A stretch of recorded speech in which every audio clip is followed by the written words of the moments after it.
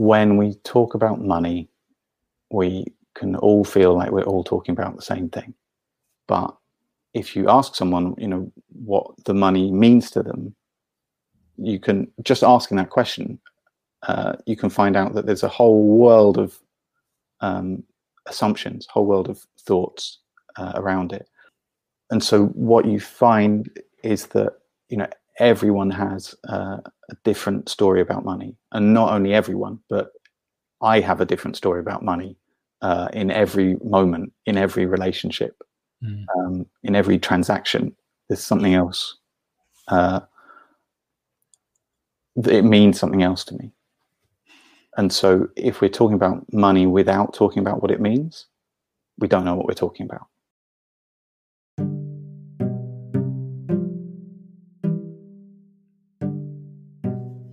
Welcome to the Happy Entrepreneur Podcast. This is a podcast for people who look at business differently. It's for founders, freelancers, change makers, and freedom seekers who want to make money, do good, and be happy. We choose the path of the happy entrepreneur not to get rich, but to express ourselves and serve others in the most authentic way we can. Many of us couldn't find our role by working for others, and so we chose to work for ourselves. We took the more uncertain path not because we wanted to, but because we needed to. We value learning, play, and friendship, and we have a need to make a meaningful impact in the world. By following the path of the happy entrepreneur, we learn as much about ourselves as we do about business. On this podcast, I have conversations with other happy entrepreneurs from different walks of life, industries, and countries. We talk about the journey and about what we learned about ourselves along the way.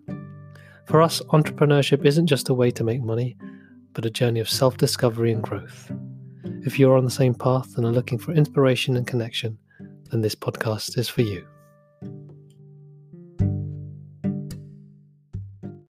For this episode, Lawrence and I are joined by the amazing Charles Davies, one of our teachers and guides, and also the founder of How to Be Clear.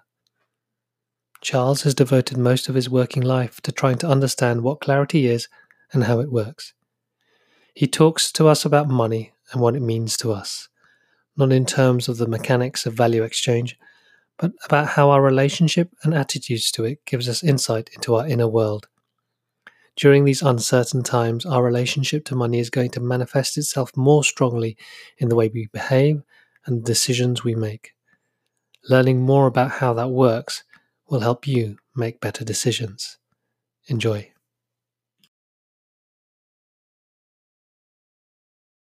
Get out of this. Yeah. And also like how we know you and how this all came about. And I think for people just to know that everyone's going through similar shit in different ways. Yeah. Cool. Is it recorded now? Well, we are live. I think the Facebook live stream is working. Yes. Mm-hmm. Last time was a complete nightmare. So we have 23 people watching live. So if you are watching live, please say hello in the chat. It's nice to know that people are actually paying attention. And also, there's I don't know if you've seen earlier in the chat, there's an option to actually ask a question. So if you have any questions right now, that'd be awesome. That'll also guide our conversation. If you have a question that comes up for you during while we're chatting, please post it in there, and they'll be easier for us to keep track. And then towards the end of this call, we'll try and address as many of the questions as possible. Hi, Farah. Hi, Leanne. Excellent. Cool. We have people watching. Real people. Okay. Yeah. Real people. So for the recording, huh? We're not on Zoom. And we're not on Zoom. It feels like being in a different country. Yeah.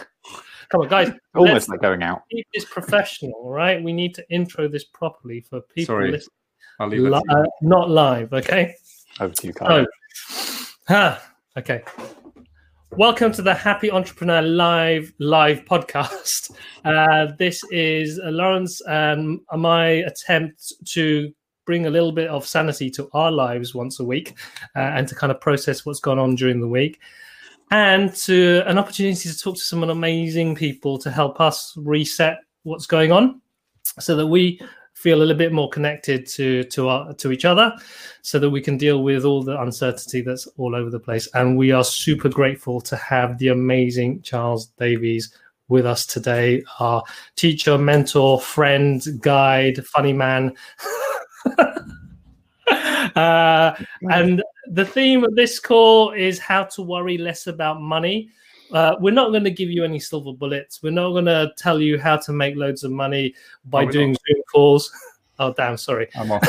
But we hopefully will give you a space to just share any questions you have. We'll talk about what's going on for us. And through that, hopefully, you'll just feel a little less stressed. But before we go into that, why don't we just check in? How you're doing? Yeah, I'm good. It's warm and sunny here, so I think that's making Easter feel slightly different to last week, maybe. But yeah, I wasn't even aware it was Good Friday, and hence we got this webinar organized. So trying to remember what day it is, never mind what weekend it is, or who am I and what work I'm doing. So yeah, pretty good. Cool. How are you doing, Charles? I'm good. I've been out to Aldi this morning already, so I feel like I've, seen the world. And I'm doing all right. It's been, I feel like the first couple of weeks when this stuff was landing, it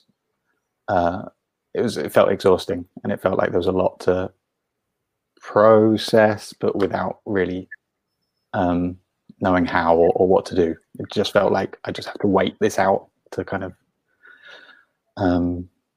I guess it's finding some sort of normality, isn't it? Some sort of like, oh, okay, this is how things are now. And I feel a little bit like I'm there now. Like I can say, all right, let's do some things. And then, yeah, I think I was just saying before we came on, feeling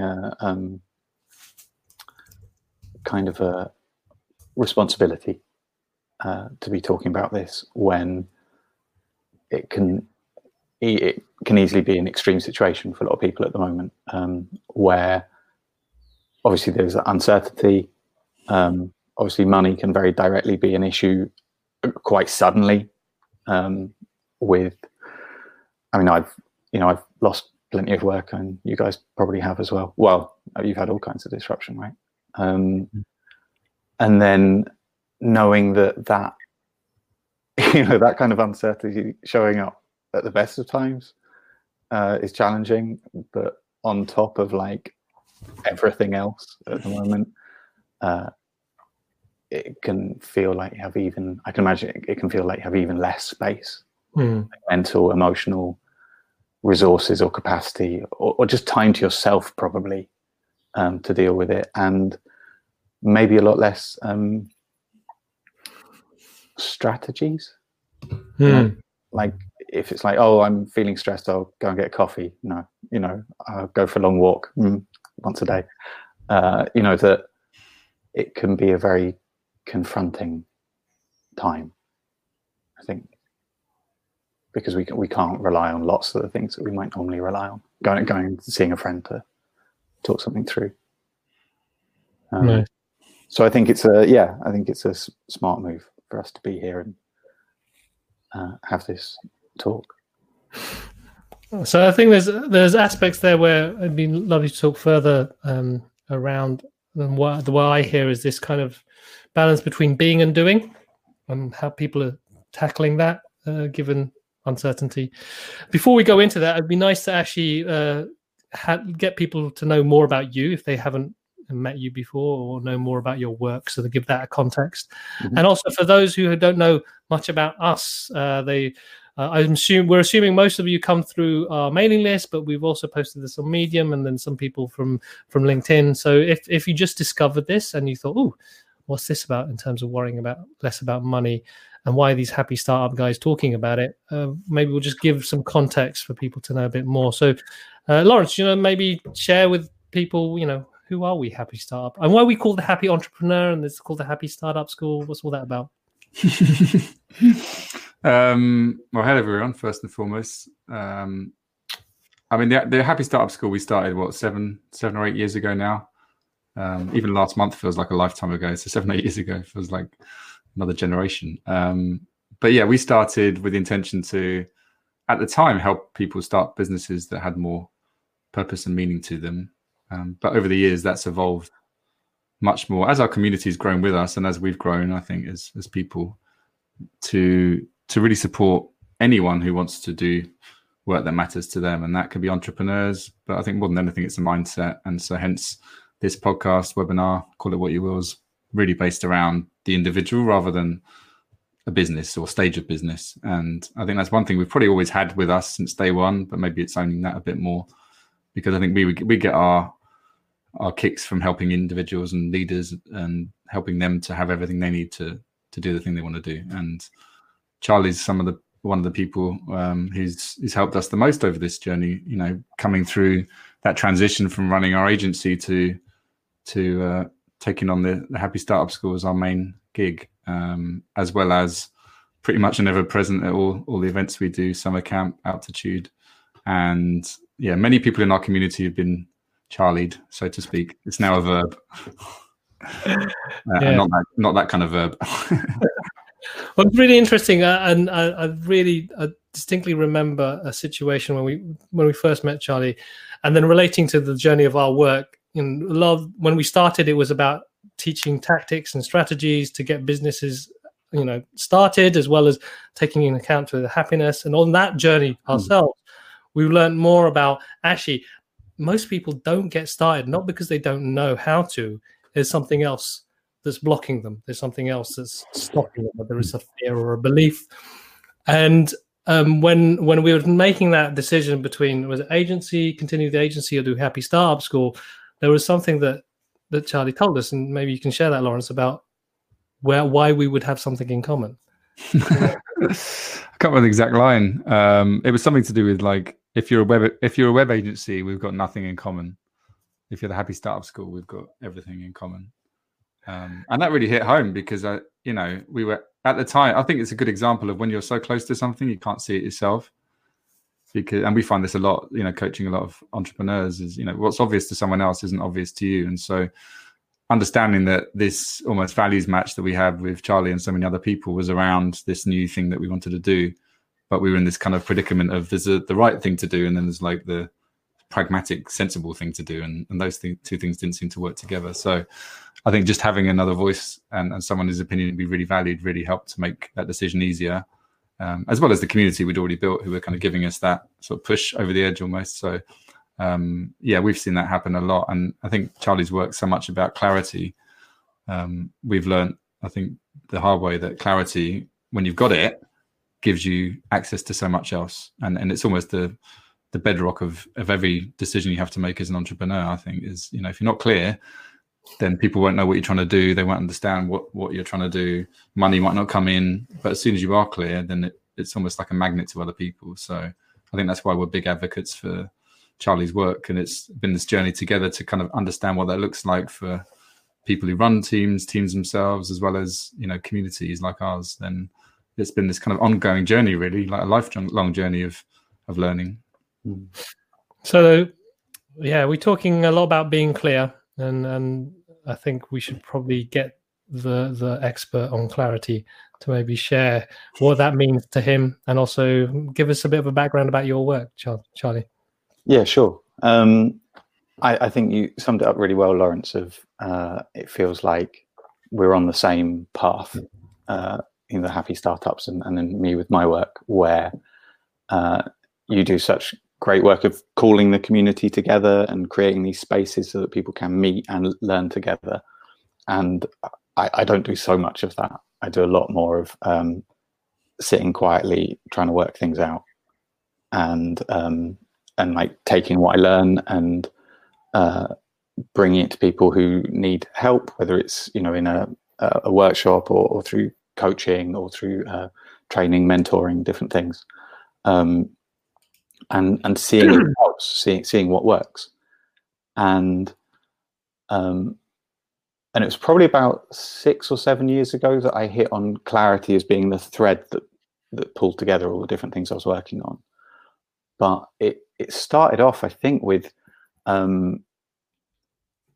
like one of my first jobs after uni was working for the Face magazine, which was basically editing stories, writing stories about very creative people in, you know, fashion, art, politics, music, and kind of being confronted with like these people don't work the way that I've been taught to work.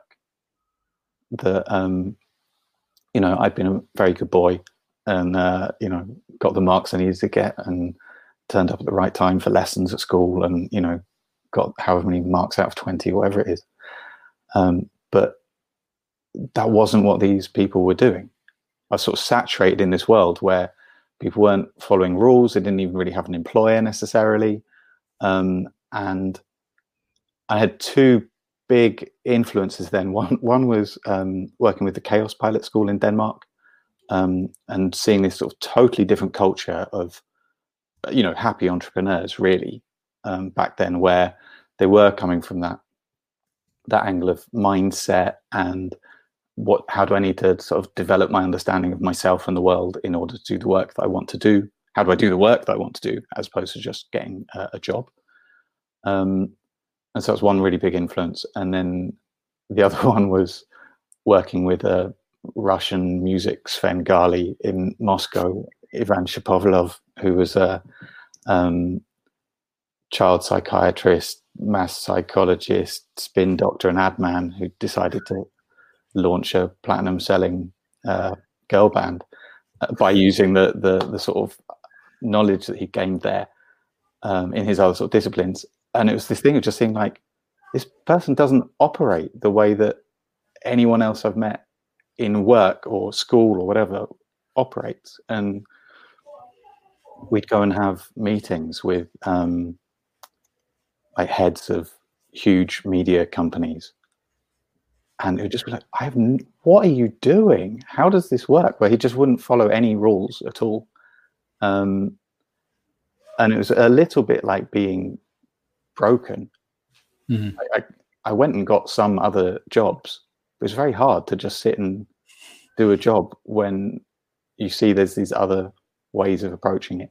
And so I think I spent the next 15 years trying to work out what that was. Like, what is this sort of really creative way of working? What is this way of working that starts from your own vision of what you want to bring to the world, or your own idea of what's needed? And I've had tons of great teachers along the way. One of them, Peter Koenig, introduced me to this whole idea of exploring your relationship with money, which seemed like the weirdest concept, in 2005. And so I've been working with him since then. And the work with money is really woven in with the work on clarity. And it's been a big thread. And I've kind of moved into other territory recently, spending a lot of time looking at meditation and at like what we can learn from ancient wisdom and the sort of maybe neglected insights that we can bring into everyday life through them.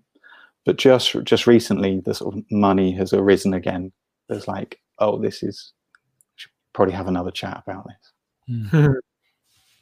Nice. I remember you saying, I think it might have been the first summer camp many moons ago, something like, you know, you've worked in lots of fields, but found that when you bring up money as a topic, it's almost like a window into someone's soul. How would you kind of, for someone who's never heard anything like that before as a statement, how would you try and get that message across? Because I think one of the things you do well, I think in all the stuff you've done, is not just teaching clarity, but actually clarity in the words, and maybe because your background in journalism, I'm assuming that helps, but just being able to get a message across in a clear way is something we see people struggle with. I mean, I think the easiest place to start is just that familiarity of, you can have a really nice evening in a restaurant with your closest friends and have a beautiful time, and then the bill comes and someone's had 2 bottles of wine and someone else had 3 starters, and you can just feel, you know, all the oxygen go out the room, or like all the kind of hidden show up. And then in business as well, you can have a really lovely meeting with someone and you'd be like, okay, well, it'd be really great. We should probably work together. Yeah. I'm really excited about what you're doing. Okay, well, we should probably talk about money, and I can say less and less. I find the conversation about money more and more enjoyable.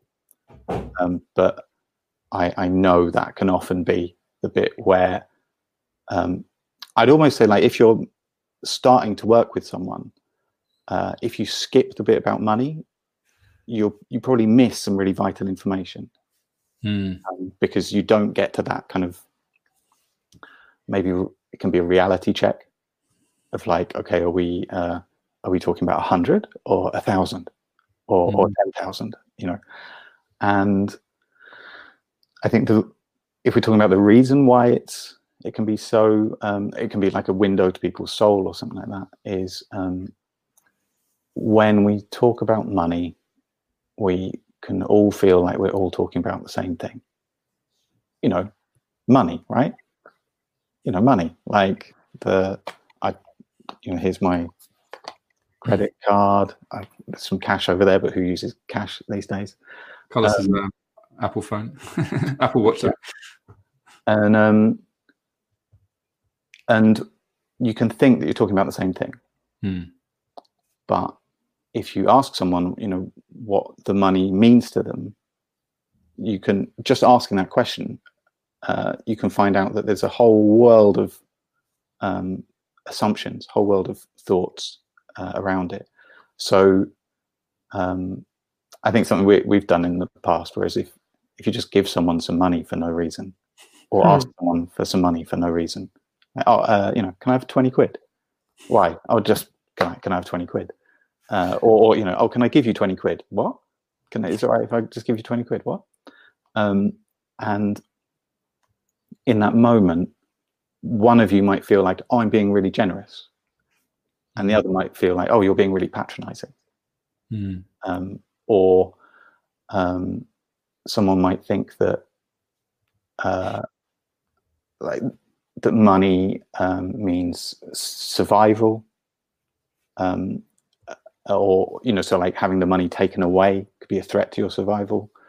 Or someone else might think that money is a sign of kind of corruption, say, and then being given the money is a threat.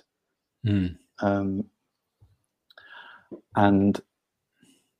so what you find is that everyone has a different story about money, and not only everyone, but I have a different story about money in every moment, in every relationship, in every transaction. There's something else.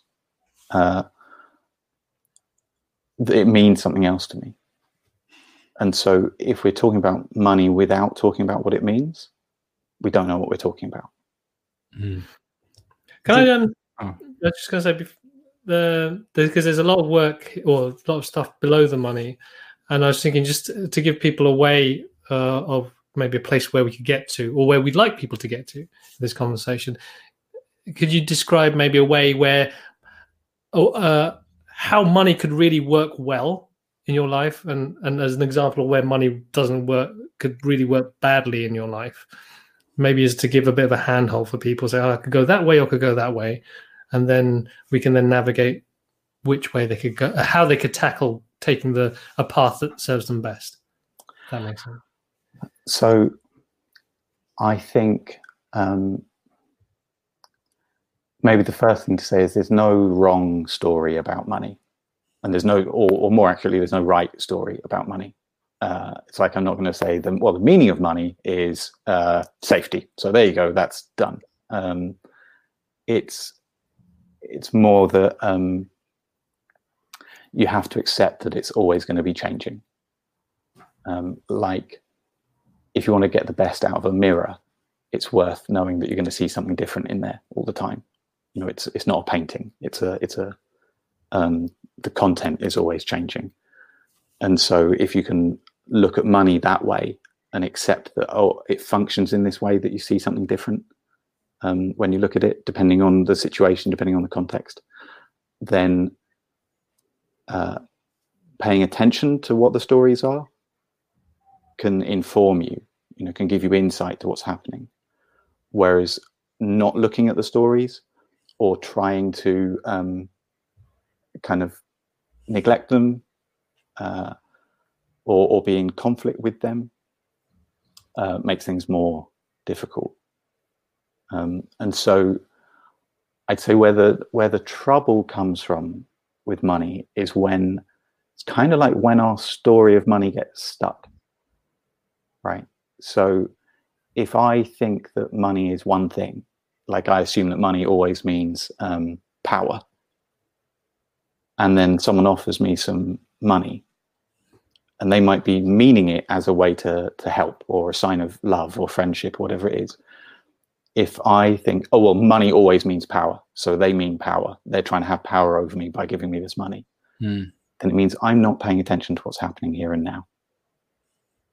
I'm holding on to a story that may have been true at some point, that like, in a job or a family relationship or an early experience with money or my own, whatever it is. And so the trouble starts when you kind of fall into like an autopilot of a kind of bias or prejudice that just says, what's happening now is this. When this person's giving me some money or asking for some money, they mean this by it, because that's always the story. And but it's not always the story. It's like saying, I don't need to look in the mirror today because yesterday it looked like this. It's like, no, you have to keep on checking. And so the kind of where you could get to with it is being able to switch from a kind of unquestioning money autopilot where you bring your bias and prejudice and conditioning to the conversations you have with people and the conversations you have with yourself, and are therefore unable to be clear, unable to see what's happening here and now, unable to make decisions based on what's actually needed here and now. So you move away from that unclear autopilot to a position where you're clear, where you're paying attention to what's happening here and now, where you might notice what stories you have about the money, but you can check them. It sounds like the first point, a lot of this is just awareness. It's funny when you're talking about the meal, it's a common, it's just really awkward, isn't it? From, like you said, you get to know someone well with how they react in that situation, I find.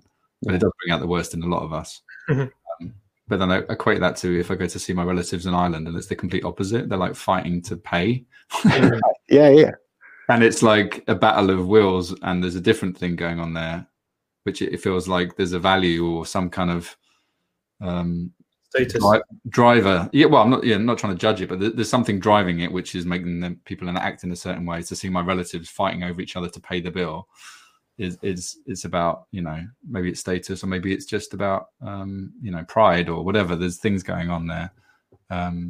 So how do you see that overlapping with sort of people's values in terms of what it is, what's important to them, and how they were brought up? I guess because I'm guessing a lot of this stuff might come from our parents or our upbringing. Yeah. So I think of it in terms of commitments. Like when I talk about being clear and all the work around clarity, like recently more and more I'm seeing it comes down to commitment. Where when you're having that conversation in the restaurant, like with your relatives or with your friends, what's actually happening is you're meeting their commitment. So what you see when everyone's fighting to pay, they're saying like, no, I'm going to put down 20. No, I'm going to pay 50. I'm going to pay 100, whatever it is. It sounds like they're talking about the numbers, and it sounds like they're talking about the money. But what they're really doing is they're talking about their commitments. They're saying like, I'm the father here, and in order to be the father, my commitment is to ensure that everyone's provided for. And in order to ensure everyone's provided for, I need to pay for everything. And so then if you say to them, no, let me pay, what they hear is you're telling me that I can't provide and I can't fulfill my role as a father. And so and you can see how the other person could have a totally different story. Yeah. Where they're like, well, my commitment is for equality, because if you're not equal, then you are unjust. And if you're unjust, then you're harming people, and I can't harm people. And they're like, no, let me pay. And you're like, are you saying it can't be equal? You're saying I have to harm people? You're saying I'm abusing, and so what's happening is we're trying to have a very delicate and quite intense conversation about clearing our different commitments of either whose commitment should take priority here, or what do we do about the fact that I'm committed to something and you're committed to something and they're in conflict. We're trying to have that conversation without actually talking about any of it, just by talking about numbers and things instead. And so that's why it explodes, because it's hard enough to have a conversation about your commitments anyway, even if you were being super explicit about it. And in terms of being clear, the thing with commitments is it's not just thoughts. You're not saying, well, what do you think about money? It's actually about what you're holding on to, what you're feeling. It's not something you can look up in a book, like what's your commitment? It's something that you carry. And so when you're having those conversations about commitments, you have to engage your thinking and your feeling. You have to be there talking about what's true for you in that moment. And so I think really what it comes down to is we maybe don't hold those conversations kind of sacred enough. Like we don't hold them with enough compassion, or friendliness, curiosity, maybe just not skillfully enough. And if we're busy thinking, oh well, money is success, so that's it, then it's like we're saying, well, I'm not going to listen to what's happening in me, and I'm not going to listen to what's happening in you, and I'm certainly not going to talk about success. I'm just going to talk about numbers. Then of course it's going to be a really difficult conversation. The thing that strikes me is when you talked about it's easy to skip over this stuff at the beginning because it sounds like these can be crunchy conversations to have for some people, if not many of us. And I think of someone entering in a relationship with each other. It could be a couple, or even, dare I say it, co-founders. Is this a conversation you think people should have early on in their relationship to uncover this stuff, even if it can be just a bit icky for people? Yeah. But I find quite often little scripts really help, like little one-liners or something, where it can feel like such a vast topic.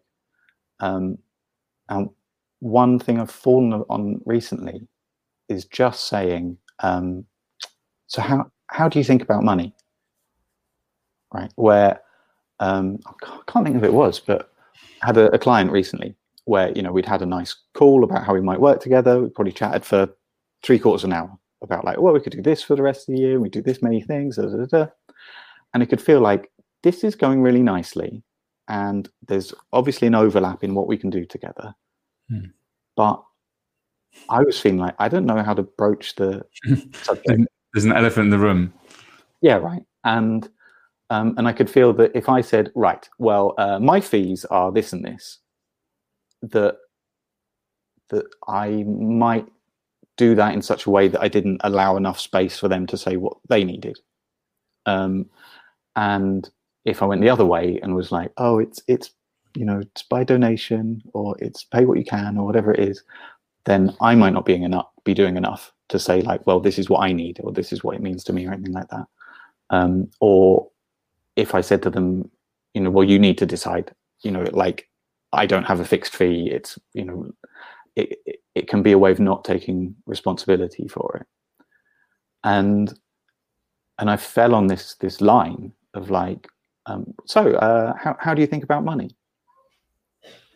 And what it did was it kind of introduced a step between having a nice conversation about the work we might do, and then the step where you decide how much is paid, or how, like, the deal basically of how much is paid and when and why and on what basis and things like that. Introduce this little space in between those two things, which was like, hey, let's have a chat about how, it's kind of our personal money culture,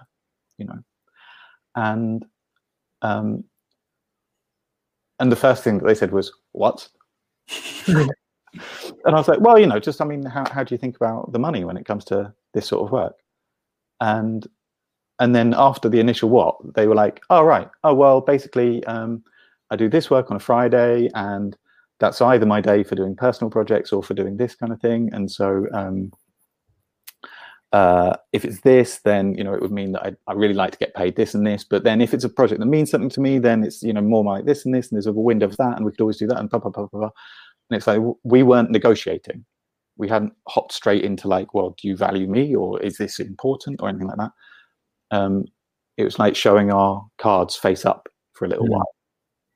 And it gave it the space for it to be really interesting. Of like, oh, okay, oh, right, oh, that's, and then it gave me more information, so that when we came down to like, okay, so how much am I going to pay you, or you going to pay me, or whatever it was, you could link it into that conversation about what are our commitments, what are our priorities, and what I find is that when you can do that, when you're two human, alive people sitting next to each other, having a conversation about what matters to them, about what's the priority, about what's the commitment, about whether that commitment is fixed or flexible. When that's explicit, it becomes very beautiful, becomes very meaningful, and often like wildly entertaining as well, because generally, I think as a culture, we, in a sort of the business culture I knew growing up, I didn't learn how to do that very well, and I didn't meet many people who knew how to do that very well. And so there can be a huge amount of relief just being able to have that conversation. And so, like I said at the beginning, I think skipping over the money conversation, skipping over like making a deal or setting a price or something like that, can mean things are neglected. Likewise, I think having a really deep conversation about the money, or really curious, exploratory, open conversation about the money can be an accelerator. I found with my sort of various experience with money over the years of giving it, taking it, stealing out of people's wallets. I haven't stolen out of people's wallets, but like, that because it can get right into the heart of like what matters to you, what's your priority. You get to know each other really quickly, and so it can be like a what's the thing, like a hyper speed, like a jump straight into a very meaningful, very trusting relationship beyond the money. For me, it sounds like these are skillful ways to create conversations that connect. And what I'm hearing here is a lot of people, what happens is money becomes this barrier between you and someone else, in terms of, it's like being on opposite sides of a wall, and I see one side of the wall, you see the other side of the wall, and we're just seeing different pictures. And because of that, we're not actually talking to each other, we're talking to this thing in the middle. And I get this sense of like, when you're able to essentially go see each other's side of the wall, which means inviting someone in round the other side, which feels quite vulnerable. And this is the thing I'm noticing about the challenge with this in a particular business culture, where if you have a perception of business being a very winner takes all, who can dominate, how can I actually grab market share, that can be counterintuitive to having a conversation where you connect and be very clear and honest about what you think your view of money is, because you feel you might be taken advantage of. Because if you let someone in and you have that vulnerable conversation, they have something on you. And so this is the interesting thing for me about the work that we're trying to do with building this community and trying to look at happiness and entrepreneurship. It links into your conversation around money. So how can we have conversations around money that are much more clear, much more open? And to a certain level, my view of money might be this, and your view of money about this, but still be able to connect because we have, even though we have completely different value on money. That makes sense. Yeah, absolutely. And I think, not quite sure what the right metaphor is, but you're saying it can be like a wall between you. And then this way, if you can see each other clearly through the money, because you can see what it means to them, and you're showing what it means to you, then you could say, it becomes a window rather than a wall, or it becomes a doorway through the wall. And so it becomes a chance to meet each other, to see each other. And I think in a way it might be a bit of a myth that there is this sort of monolithic business culture of pushing and striving and not talking about the money and not being vulnerable and things like that. Because if you talk to people who are really good at sales, that's what they do. They're working out what matters to someone, and they're trying to have that conversation where they uncover what it is. And I think when it's done really well, really good sales is just, it's human connection, isn't it? It's about understand, and it's compassion, and if you tried to sell to people and you had a wall in front of you and they had a wall in front of them, and you weren't, connecting, weren't getting through that wall, then you wouldn't be very good at it. I think one more thing to say about the wall is,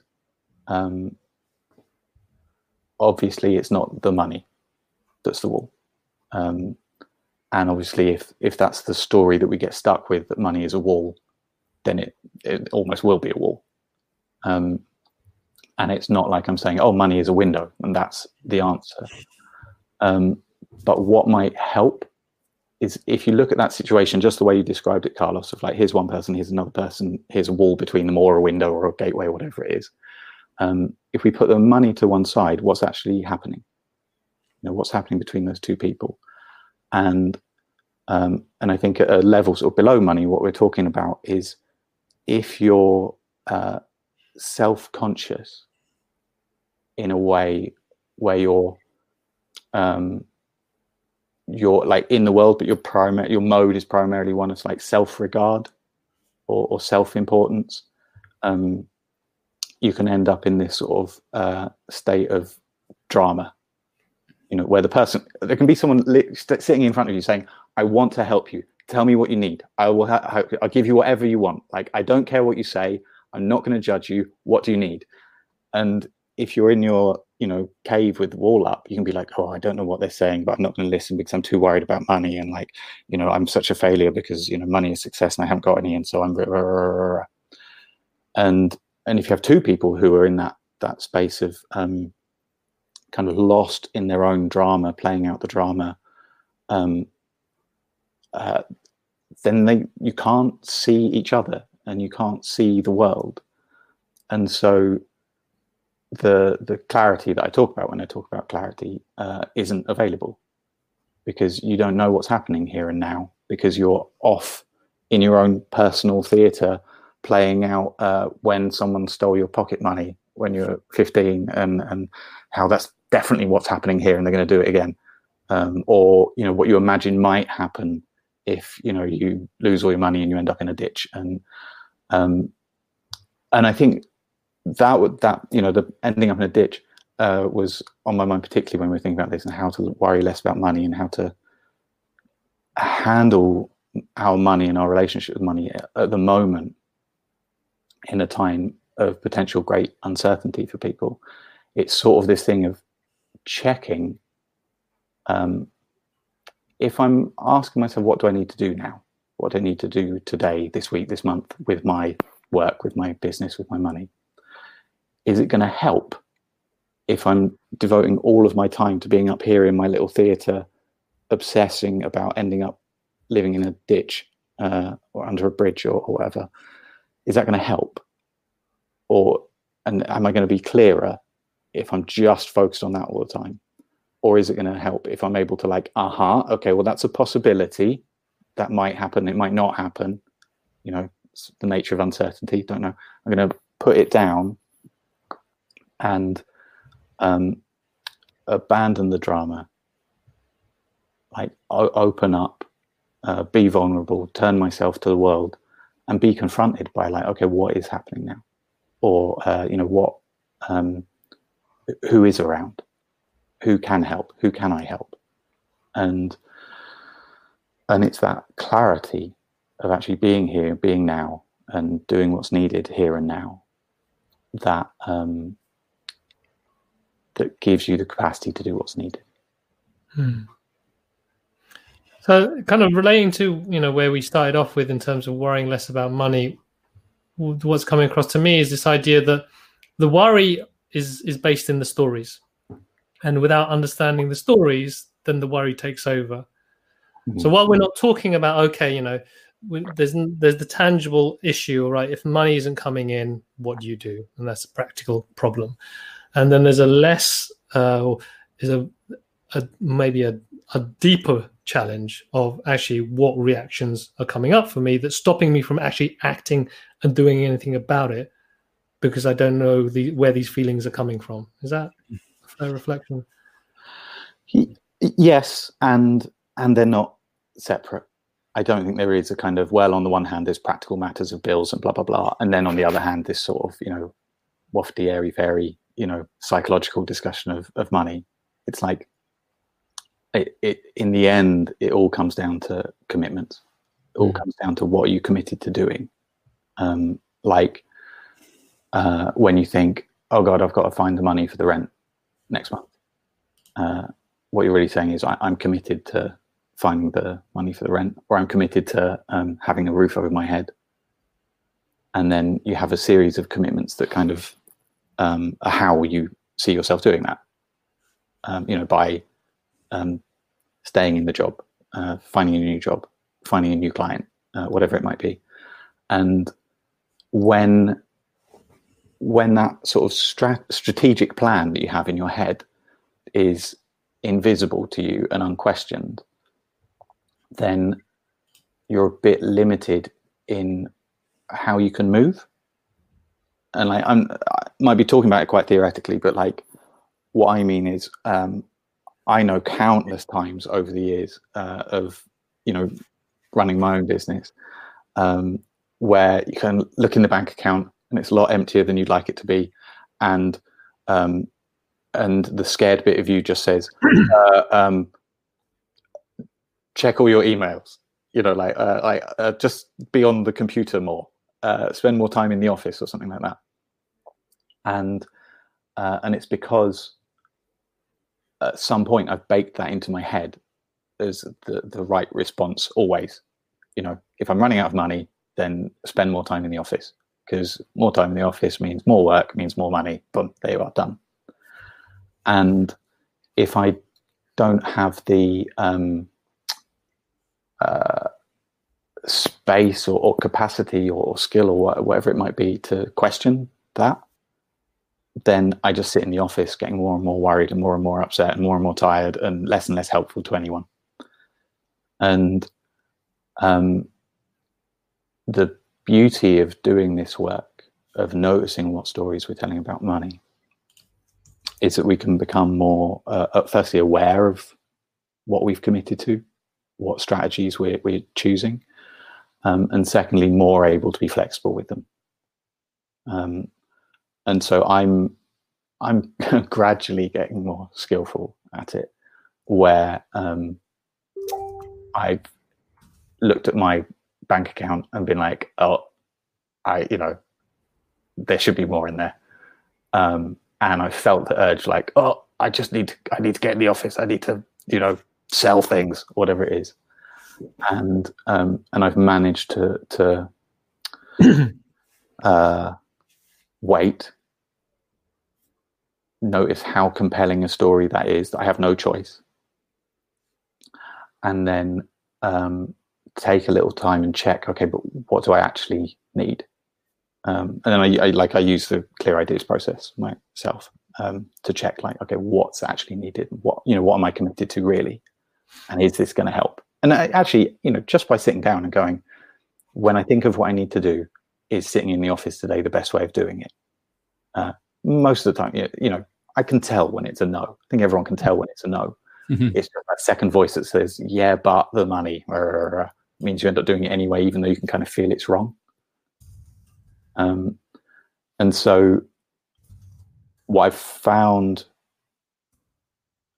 through like finding some clarity about what the money means and what the stories are, and knowing that they're not fixed and non-negotiable, is I've allowed myself to entertain the possibility of doing the other thing. Like, okay, what if, even though I'm panicking, in fear and feeling like the only option is to sit at my desk, what if I go for a walk in the woods instead? And then I might be able to just feel inside like that is absolutely what I need to do, and still feel the full panic of like, but you can't because you'll die or something. And I've had a couple of weeks where every day I was like, oh, I need to do fearful business mode, and be like cold calling or something. And every morning being like, no, I need to stay the course. Like, I need to do, if I ask myself, what do I need to be doing? It's this thing, this, longer term thing. And so do I need to do that today? Yeah, that's what I need to do. And just sort of staying with it and doing what's needed rather than doing what my kind of unquestioned fear tells me is the best thing to do. Sounds like we had this discussion a bit last week about, there's a lot of talk about using this time that we supposedly have, but I've yet to find it in this period, to do the thing we've always wanted to do, whether it's create that online course, write a book, learn the guitar. But I think if money's a worry, which it is for a lot of people at the moment, this kind of feeling of sinking, like almost scarcity comes in. Like you said, looking at the bank balance and seeing it dwindling or non-existent, doesn't feel like a great place to be creative from. I think you kind of alluded to that when you said the worst thing you could probably do right now at that moment is go into doing mode and scrambling for any sort of crumbs of comfort almost. So it sounds like just that pause is the starting point, is it, for you to before reacting? Oh God, yeah. Just a quick thing. We have about 10 minutes left, and I'd like to go into questions. So maybe if you finish off with that, and then we'll look at some of the questions that have been posted, if that's okay. Yeah, the only thing I'd add to that, Lawrence, is that it's not saying on the one hand there's action, which is bad, and on the other hand there's sort of being all quiet and reflective and passive, which is good. But it's that where if you can hold on long enough to work out what's actually needed and what you're actually committed to in that moment, then when you're working from that place, your action becomes incredibly powerful. And so it's finding that powerful action rather than the sort of half-assed act of fear and inner conflict playing out. So yeah, that's all. So go ahead, Carlos. Great. Well, I think we might tackle some of this as well in the questions, because there's some really interesting ones. A bit of a chunky one as well from Duncan. I'm not sure if we'll be able to tackle that as in the way he'd like, but we'll see. But to start off with, Hazel had this question: how do I manage feelings of anxiety and panic around the feeling of not being ready to launch an online business? Have some ideas, but feeling lack of clarity, tech skills, equipment, business plan. She feels the pressure to create a new source of income as the old one is no longer available. So I think he was talking a little bit to what you just, you two were both talking about, this feeling of scarcity, but also a need to create something new. So any initial thoughts? And plus, firstly, Hazel, you're in the right place with the Happy Startup School. So it's one of the things that we are tackling on a daily basis. But we'd be good to, we'll see how we can answer your question now. So what I'd say is, what I often find is the like drama of how to do something, or the kind of question of like, am I ready or not ready, is often a sign that the commitment isn't clear enough. You know, the idea for the business isn't quite clear enough. And if I take people through the clear ideas process, then if they become clear of like, oh, why am I doing this? Why do I need to do this online business? Like, what's it gonna look like if it's successful? Then the power that comes from kind of being very accurately connected to what matters to you can sort of smash through the drama. And it becomes a sort of, so many times where like people are like, oh, I don't know how to do this, I don't know how to do that, blah, blah, blah. And I get them clear on what they're doing. And I say, well, should we come back to all those questions you had about how you do it? And they're like, no, they're all fine. You know, so like, if it's possible to get clearer and more concentrated, more focused on what you're doing, on what matters in what you're doing, then sometimes you don't even need to engage with the drama or with the fear of like, am I ready or not? Then when it comes to the question of, am I ready or not? What I found is that it's the uncertainty of which position to take that is most disruptive. So like, it's the, am I ready or not? Like not knowing the answer to the question ends up being a barrier. You know, it's almost like someone saying, should I take the left path or the right path? You're like, oh, I don't know whether to take the left path or the right path, then you can't do anything. But what you find is that both paths end up at the same place. And so if you have your beautiful idea for what your, you know, online business is going to be, then if you say, I'm going to start it and not be ready, then you can just be like, oh, okay, I'm committing to starting it despite not being ready. And then you can get this whole kind of exciting feeling of doing something a bit risky, you know, and putting yourself out there. And it can be kind of fun. Or you can choose the other path and say, like, I'm just going to work on the basis that I am ready. And as soon as you say that, it's almost like you entertain the possibility that maybe I am ready, actually.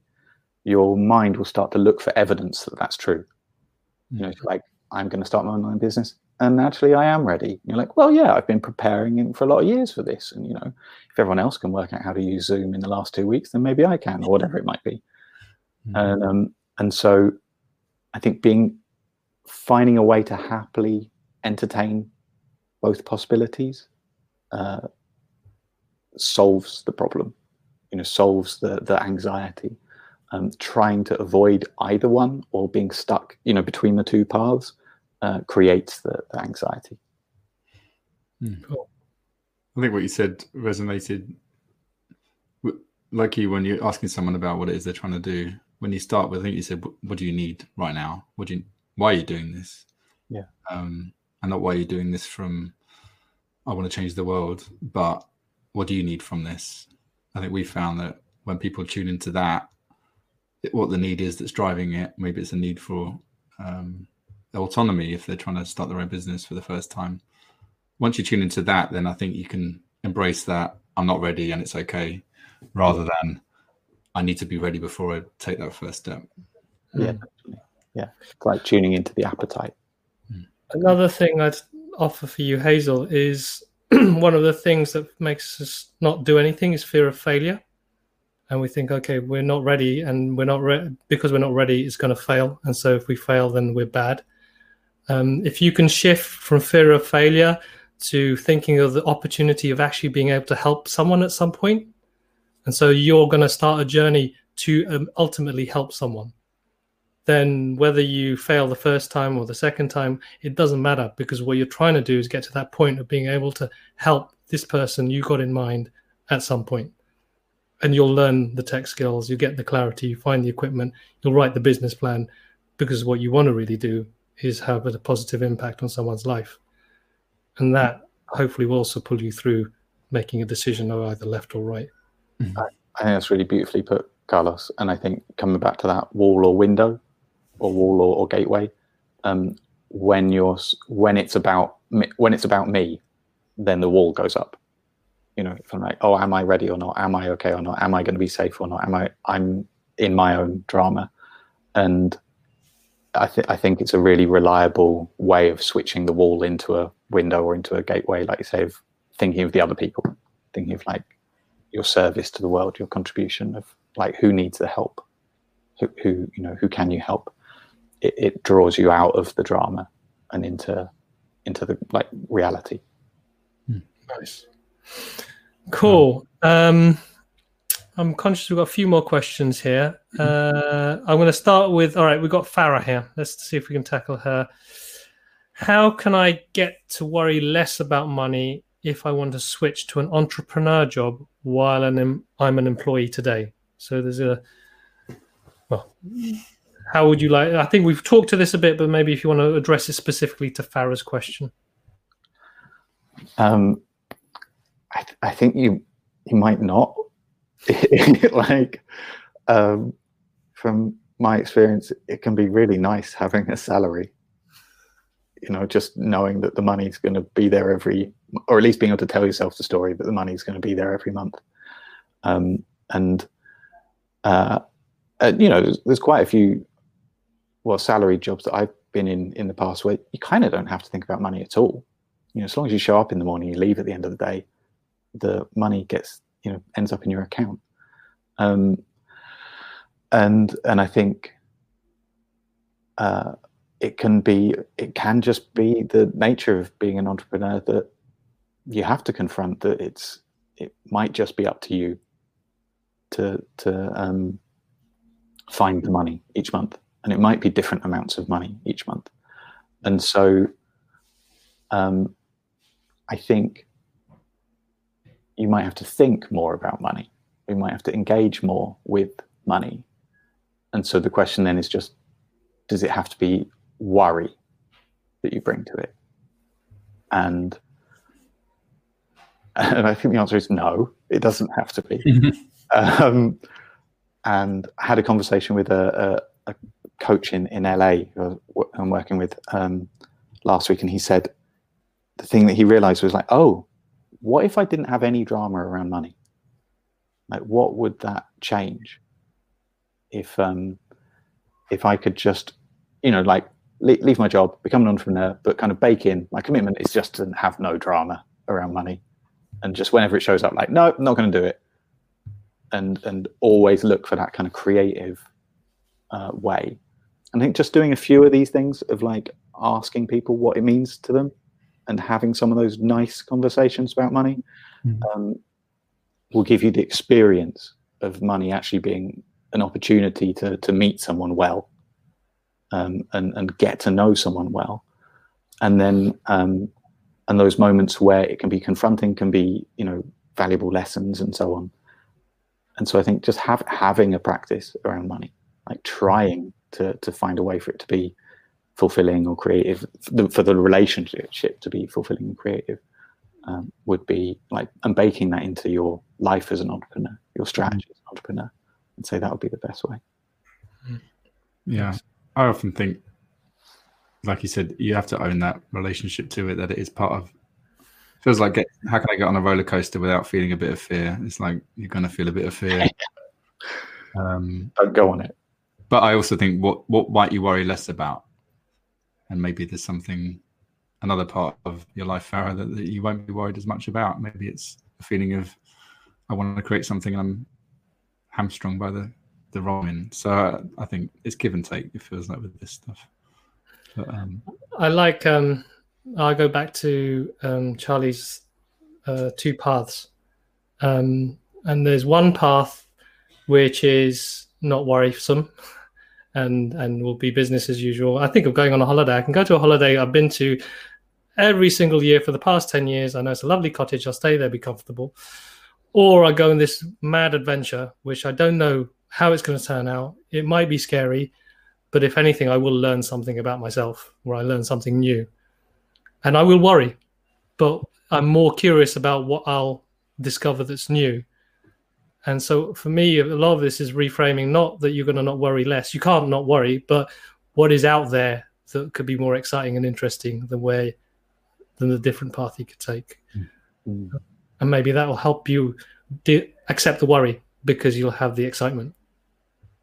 Yeah, I remember thinking that when I first went freelance, it was scary for the first month or two. Like, oh, I'm no idea what's coming in next month. To, oh, I'm going to have a lot of time on my hands if I'm not working.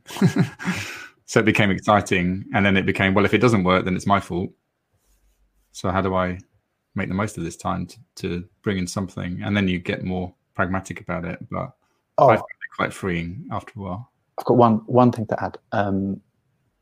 I think, so, you know, it's such a promising title, right? How to worry less about money.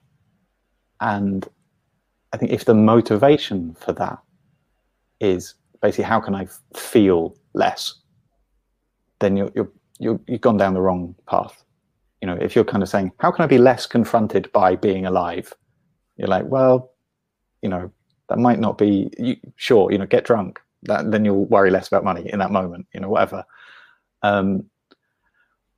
But it's sort of, I think it's about having a better relationship with those moments of confrontation.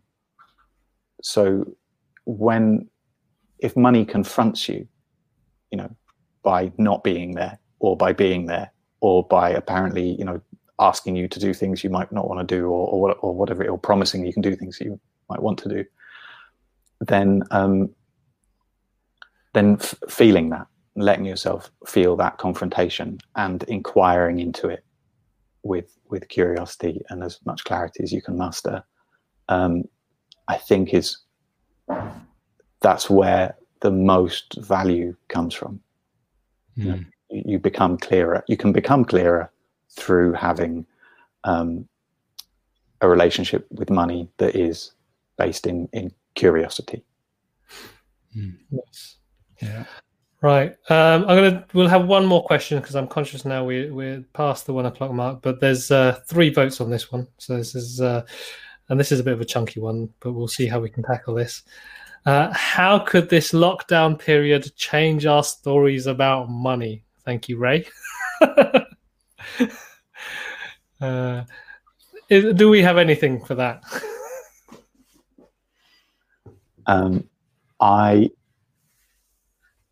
We were talking about noisy neighbors, and this thing of like, how can you be playing music that loud when everyone is locked in their houses? And surely you can. And one of the thoughts that I had about that was being locked in your house doesn't automatically make you a better person, right? I don't think any of these external circumstances necessarily make anything better because being clear is a skill. You know, it's like tennis or sewing or whatever, cooking, and nothing external really can make you better at playing tennis. You know, you just have to do it, and you have to develop the skill. And so it's like, I think the only thing that's going to change your relationship with money is investing in learning and practicing the skill of relating to it, with or without a lockdown. And so maybe the only way it can help is in the same way with cooking. You know, how can the lockdown help me with my cooking? Is I might have more time to do it, or I might be less distracted. You know, I might be spending more time in my house, and that's where my kitchen is. I might be eating takeout less,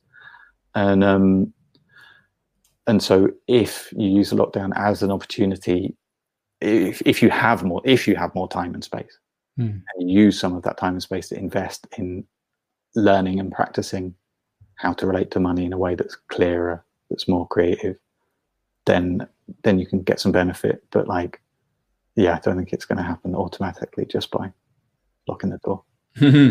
Makes me wonder whether, because there's a similar question about all sorts of things around conscious and, you know, say climate change, you know, is this going to change things when we go back to the old world or whatever comes next? And it sounds like from what you're saying, you can have that space maybe where you have some of these realizations, because I guess some people are thrown into this almost like a forced pause, maybe against their will.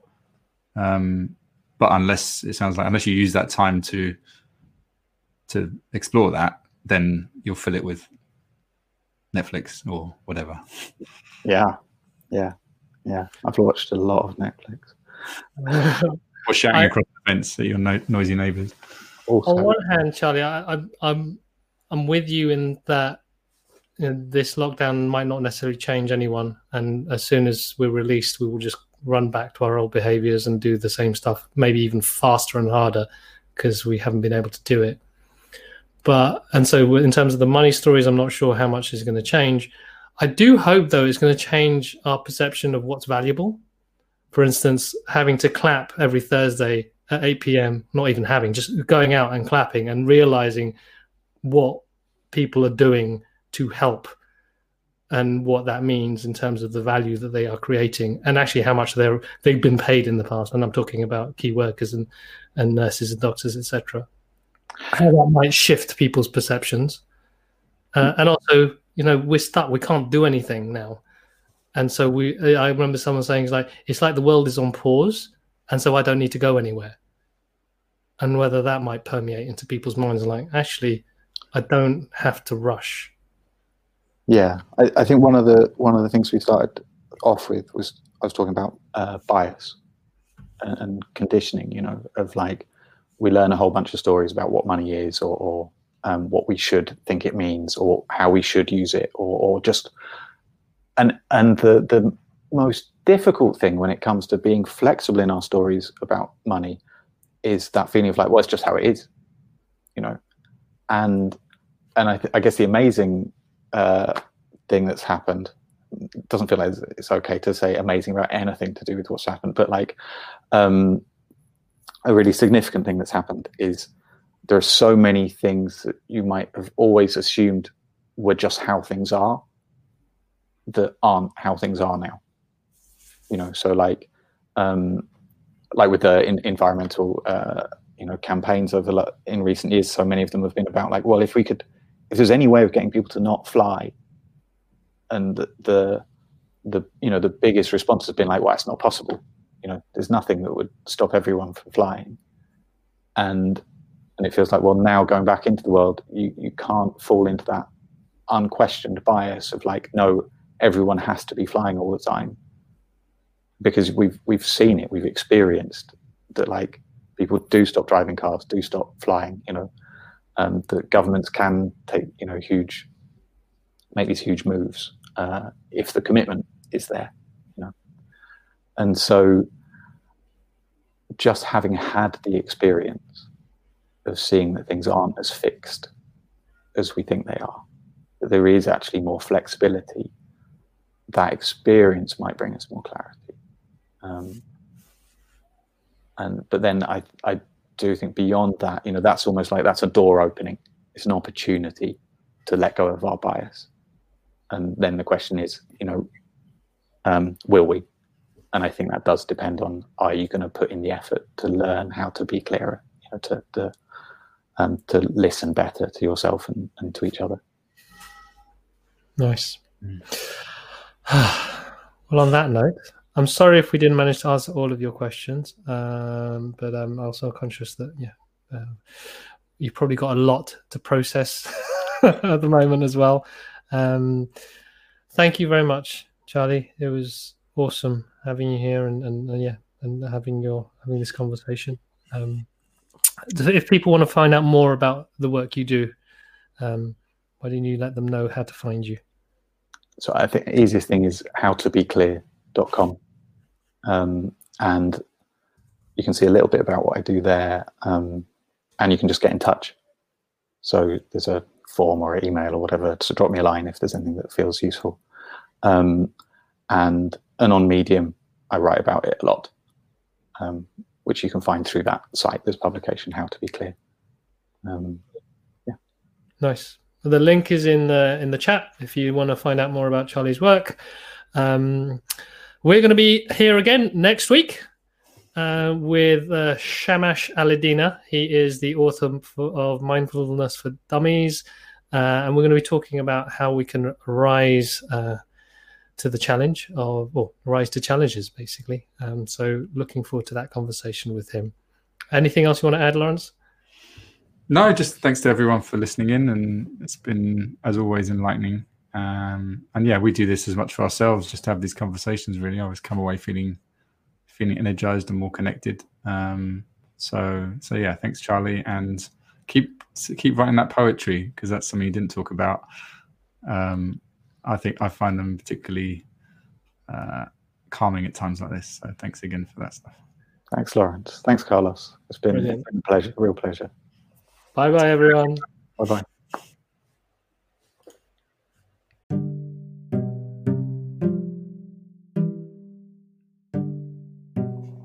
Thank you for listening to the Happy Entrepreneur podcast. If you like what you heard, please subscribe to us on iTunes, Spotify, and SoundCloud. Also, if you'd like to learn more about being a happy entrepreneur and want to connect with more people like you, then go to our website, thehappystartupschool.com, and subscribe to our newsletter. Amongst many other things about business and life, we'll help you answer the following questions. How can I serve others by being myself? And how can I discover who I really am by serving others?